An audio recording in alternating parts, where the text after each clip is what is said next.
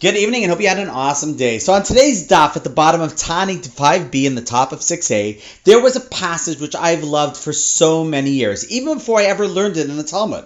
Now, how could I have loved it before I even learned it? Well, because it was turned into a song, and the song is particularly great because it was actually composed by two amazing singer-songwriters from Toronto.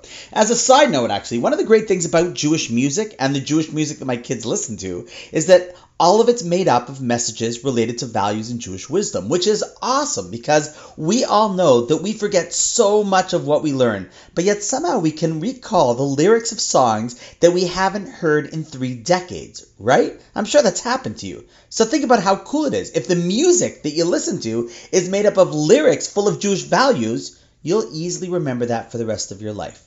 Okay, so back to the passage in the Talmud, which is beautiful and long, so I'm just going to give it a small recap, but if you're interested about the rest of it, you can let me know. See, a great sage is trying to give a blessing to another great sage, but when he suddenly realizes that this sage is blessed literally with everything he needs, he's wise, he has enough money, he's blessed with children, he says, what else is there left to bless you with? You have it all. And then he realized that the best blessing he could bestow on him was that all of his children grow and follow in the path to be just like him.